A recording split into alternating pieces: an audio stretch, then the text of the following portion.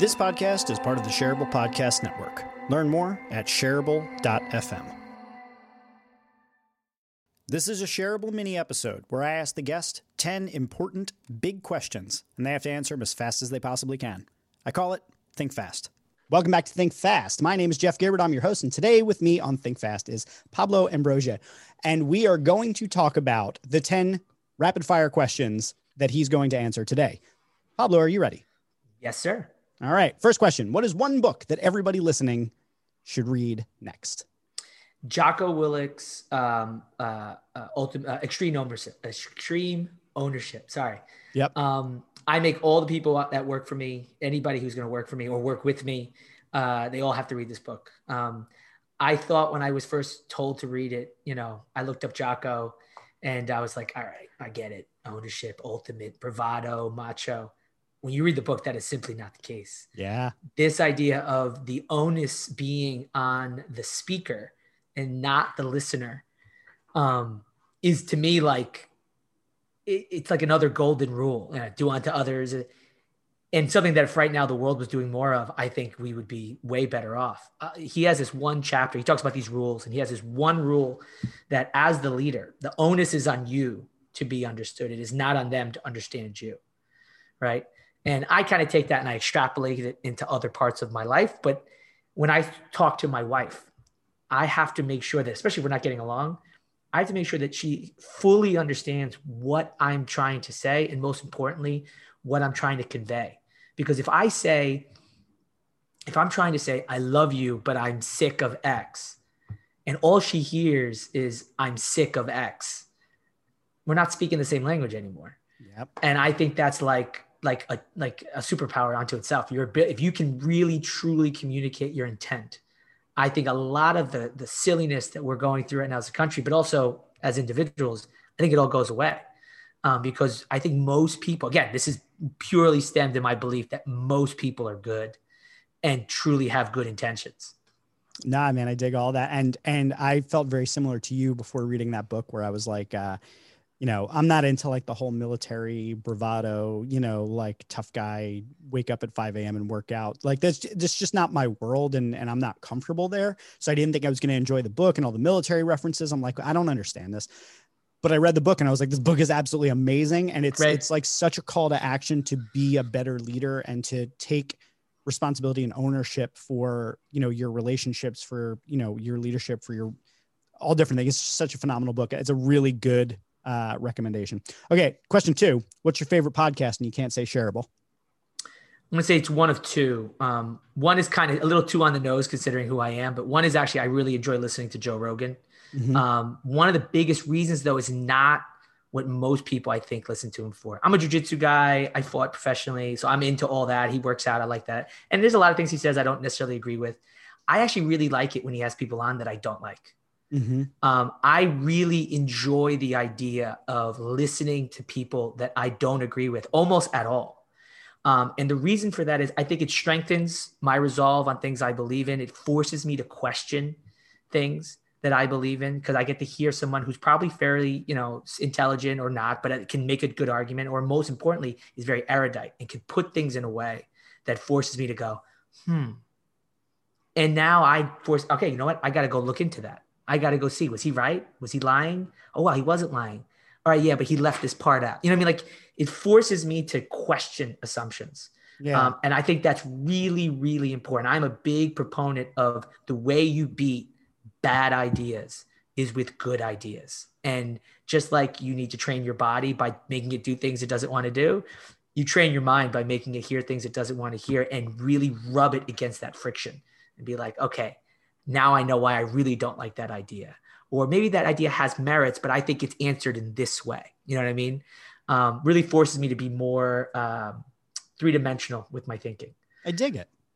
And then the other one has nothing to do. It's just, it's aggressive comedy. I like edgy, in your face comedy. I'm a Bill Burr kind of like, I want to go, oh my God, like stuff like that. So I really enjoy a podcast called You Know What, Dude. It's like a comic hang from a bunch of New York comics. And they just, they just crush each other. It's basically an hour and a half of like 4 or 5 comics, men, women, gay, straight, all the whole gambit, because it's New York comedy scene. So it's really, really, really diverse. And then just giving it to each other. And I think that there's a unity in having that kind of freedom with one another. So like I spent a lot of my time in gyms and on fighting mats and in rings, which is this super, you would think, super bravado. And some of them are, for sure. And I try to avoid those as much as I can. The places that I love the most are almost invariably very diverse.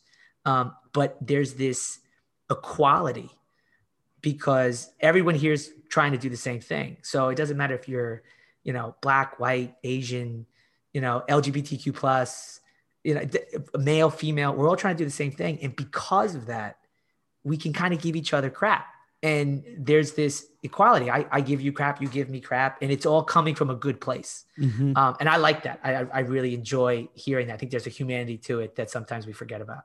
I dig that, man. I had an idea for a podcast a while back that I am not qualified to host, but the idea for the show was going to be called The Line. And it was just going to be comedy that tries to figure out where's the line. Where's the line? And I think that's important. I think that's like really there's a subreddit I follow called Too Soon. And it's all like stuff that's like, maybe that's in poor taste because like that just happened. But I enjoy dark humor too. It's tough because there's like a real fine line there, but I do appreciate that as well. So I'm going to look into that one. All right. So question 3 is, what negative experience in your life are you most happy that it happened to you? Again, there's 2. One, my parents' divorce was very difficult on me and my brother. It was a very ugly divorce. And this is not like there was one side that was evil and it's just 2 adults who, what's the opposite of love? Hate. And they loved each other a lot. And so when it came time to go the other way, it went the other way. Mm-hmm. And, as a kid, you have to figure that out. Like, these people created me and they hate each other. It's my fault. Am I a bad person? Am I the reason? And it's exacerbated by the fact that we went from living on literally a castle on a hill. Like we lived on right next to Kip's Castle in Verona, this big, big, beautiful house, to living in Orange in a not so nice place. Our block was a really dangerous block. I got into a ton of fights and altercations. And while all that was incredibly scary, I am who I am. I mean, primarily because of that intense shift from super duper privileged to things being very sideways back to my mom after, 6 or 7 years, moving us out of there into a much nicer neighborhood. But that experience, while very traumatic, it made me who I am. And I like who I am. So I'd say that would be the number 1. The number 2 would be, those physical, being jumped and getting into a lot of physical altercations, they're terrifying and they're horrible. And I don't suggest it for anybody. However, I will say the only positive is you find out exactly who you are when you're terrified. And what I've learned about myself is that I don't cut and run. And I use that reminder that I know I will sit there and do what I think is right, even when maybe I'm about to catch a whooping. As a reminder of why I'm going to go have this conversation, why I'm going to go do this hard thing, why I'm not going to quit, because if that didn't break me, this is not going to be the thing, stuff like that. I dig that, man. So my answer to that question would typically be, I had a bad acid trip in college, and I look at that as like, literally like that is a new anchor in my life where I'm like, well, it's never going to get that bad. So everything's up for like, that's as well, the bad walls as aren't melting. So I'm pretty good right now. It was like 8 hours of terror. And like, after that, it's like, well, what am I scared of now? Like I got nothing left after that. So whatever. All right. What's the lesson that you wished you learned earlier in life? Discipline. I was a very undisciplined kid. I only did what I wanted to do. And since I don't do particularly well with authority, it'd be like, oh, you're telling me to do X? Okay, cool. X is never happening. Yeah. Easiest way to get people like us to do what you want us to do is to tell us that we can't do the opposite. Yeah, you can't do this. Oh, I there's can't. no way you can do that. Oh, really? I can't. Now it's happening in the next day. A quick funny story about that. Just real quick aside. We just got some plants for my rooftop, like a basil plant, chili pepper plant. My wife was like, you're never going to water those. I have watered them 4 days I in a was about row to say. because I was like, there is no way I'm letting these plants Tattoo die. and marker across your forehead so you I remember it in got the mirror. 5 reminders. I got water jugs sitting Yeah, everywhere. I'm exactly the same way. Yeah. What I've learned now is that I have to constantly do the thing I don't want to do. And the trick then now is to find the thing I don't want to do that has as many positive outcomes as possible. So like within the last 2 years, I've become very, very dependent on Google Calendar. Mm-hmm. Right. And now I can't believe I didn't use Google Calendar for everything. Yeah. Right. Like, so now if it's happening in my life, it's in Google Calendar. Yep. And it's not the discipline of following the calendar for me. It's the discipline of putting it in. Yeah. And that now has freed me up to just be so much more productive and get so much more done and be much more free. Now, when it's done time, I can go play my video game, or, I'm into like dorky video games. I don't play first person shooters. I want like big story. I want to put 100 hours in. I want to have magic. What are you on a console or are you a PC gamer? I'm right now a console player because I decided to take the hit and buy my son a PC instead. But my next purchase is a PC for me. What's your console? PlayStation 4. Okay, cool. I tried to get a PlayStation 5, but scammers and such, I couldn't get my hands on one. Yeah, so I actually only got mine because somebody sent me a referral fee, and I was like, well, if I put this directly into the PS5, it's basically like buying it retail. Yeah, so that's awesome. That's how I wound up getting mine. But yeah, it's like I'm playing a game right now called Pillars of Eternity. Like it's just straight up D&D on a console. Like that's my jam. I love stuff like that. All right, cool. What do you believe is the most important skill of the future? I would say the most important skill of the future is going to be this ability to communicate honestly. And what I mean by that is I think that as the future becomes more interconnected, more virtual, where we can do something like this and not be in the same state, where ideas and information is the big commodity. I think if you can't convey what you really mean and be genuine about it, I think it's only a matter of time before you get shown to be a fraud. I think the days of Coca-Cola saying X and doing Y, or the days of a big conglomeration doing X, saying X but doing Y, are over, because I'm not a big like poo-pooer on the most recent generation. I don't hate millennials. I don't hate Gen Z or whatever. I actually think they're going to be the saving grace of the culture. And by the way, I'm not like, we could have a whole conversation about woke activism and cancel culture and all that stuff. But I think that where our generations and generations before us maybe had an idea of the way we wanted the world to be, I don't think we were willing to necessarily put our money where our mouth was. Maybe now as we've gotten older, but this generation coming up, who I deal with a lot, they won't buy something if they don't agree with what they stand for, or if they will vote in a way with their money. And I think that that's going to put on notice a lot of companies where if they're not genuinely trying to do the right thing, they're not going to be around. Yeah. So I think the trick is going to be to convey what you truly mean and your intention, and being genuine about it. Dig it. What industry or career path do you think has the most promising future potential? That's a hard one because I'm so skewed with this answer. I think it's going to be in the ability to help people reach their potential, like a coaching or mentoring or things like that. But I can't give you a financial reason why that's the case. Mm-hmm. I think that individuals in the workplace are becoming more individuals and less cogs in a machine. Mm-hmm. And I think that companies are going to need to figure out how to make that person the best version of themselves, not just the best employee. So I think that they're going to have to employ people like, coaches and, psychologists, and who are there to really just help this person be a great person. Again, because I think, being genuine is going to be a commodity in the future. Okay. What is one thing that everybody listening to this episode should go and do today? They have to be able to either do it entirely today, or at the very least start it today. This is an obvious one considering what I do for a living. I think they should start exercising. And I don't necessarily mean it with this idea of looking a certain way. I think they should find the thing that they're going to get the most out of. Maybe it's strength training. Maybe it's going to run cardio, maybe it's working on energy systems, whatever it is, but go do it. And if you hate it, double down on it. Because again, while the physical aspects are really important for sure, I think it's going to force you to see the things that you don't want to see about yourself and give you an opportunity to fix it. Oh man, I keep thinking about myself at the gym. Okay, if you could have any one superpower, what would it be? Alternatively, you can pick one superhero or supervillain's entire set of powers. So it's up to you. So my son asks me this on like 3 times a day.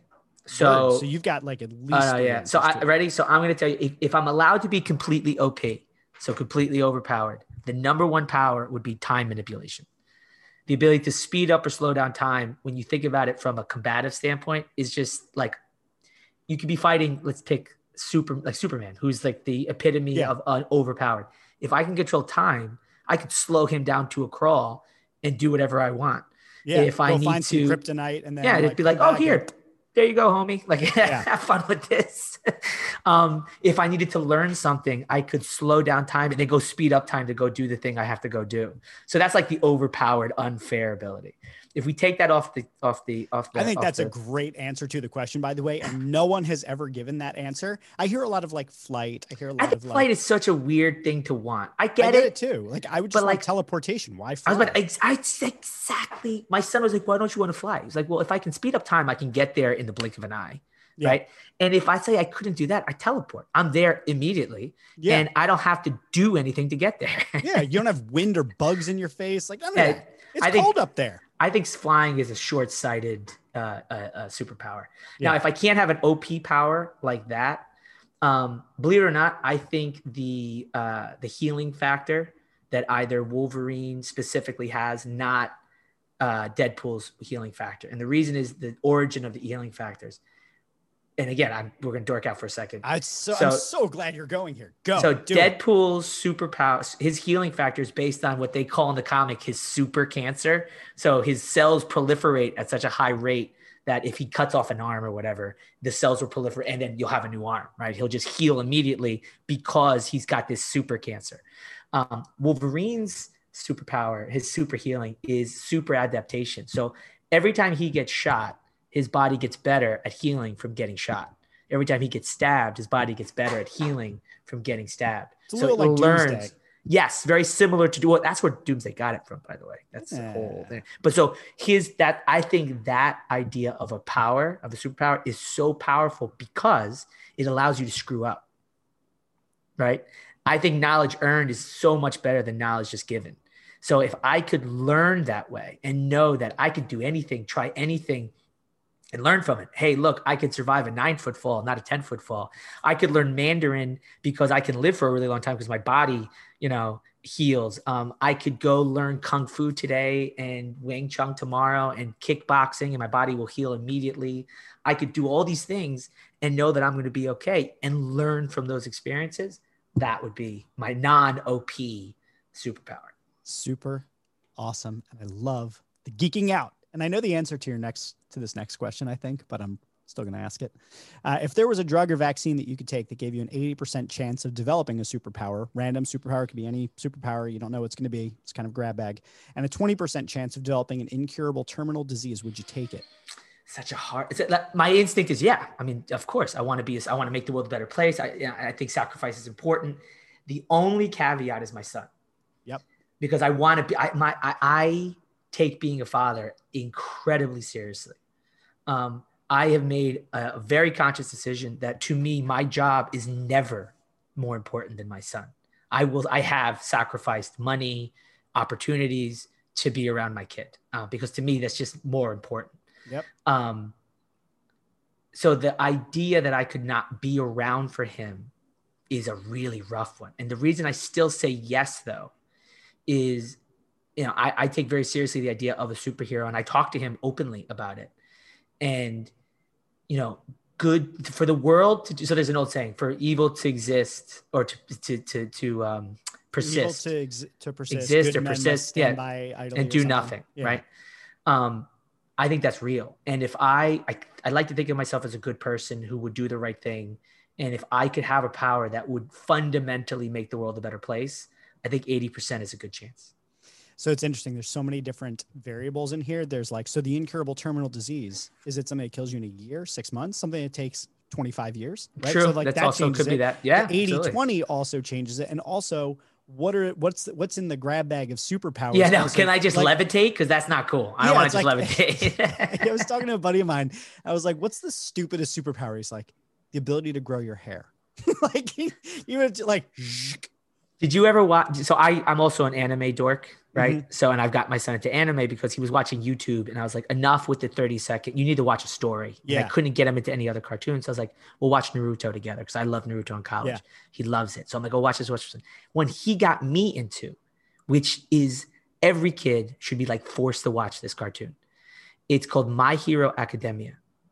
Okay. Okay. The whole idea behind this comic, it's a manga originally and now a show. And I went and I read the mangas because I was like blown away by the show. The idea is that in this world, it's Earth, but it's, wherever else, something like 90 something percent of people on the planet have a superpower.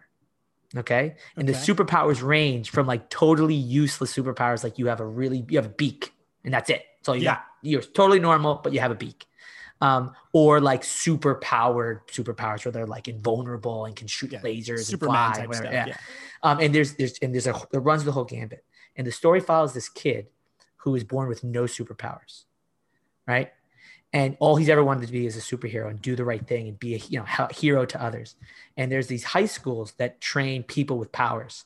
And inside the high school, you could be like a hero that like save people, or you could be like support, or you could be like disaster relief or whatever. So to make a long story short, he ends up getting powers, which is actually directly from, in like the first episode, second episode, so I'm not ruining anything, from the most powerful superhero, which is this guy called All Might, right? And what turns out is All Might, part of his power is his power gets passed from person to person when they get to a certain age. Now, usually it gets passed to somebody who already has powers.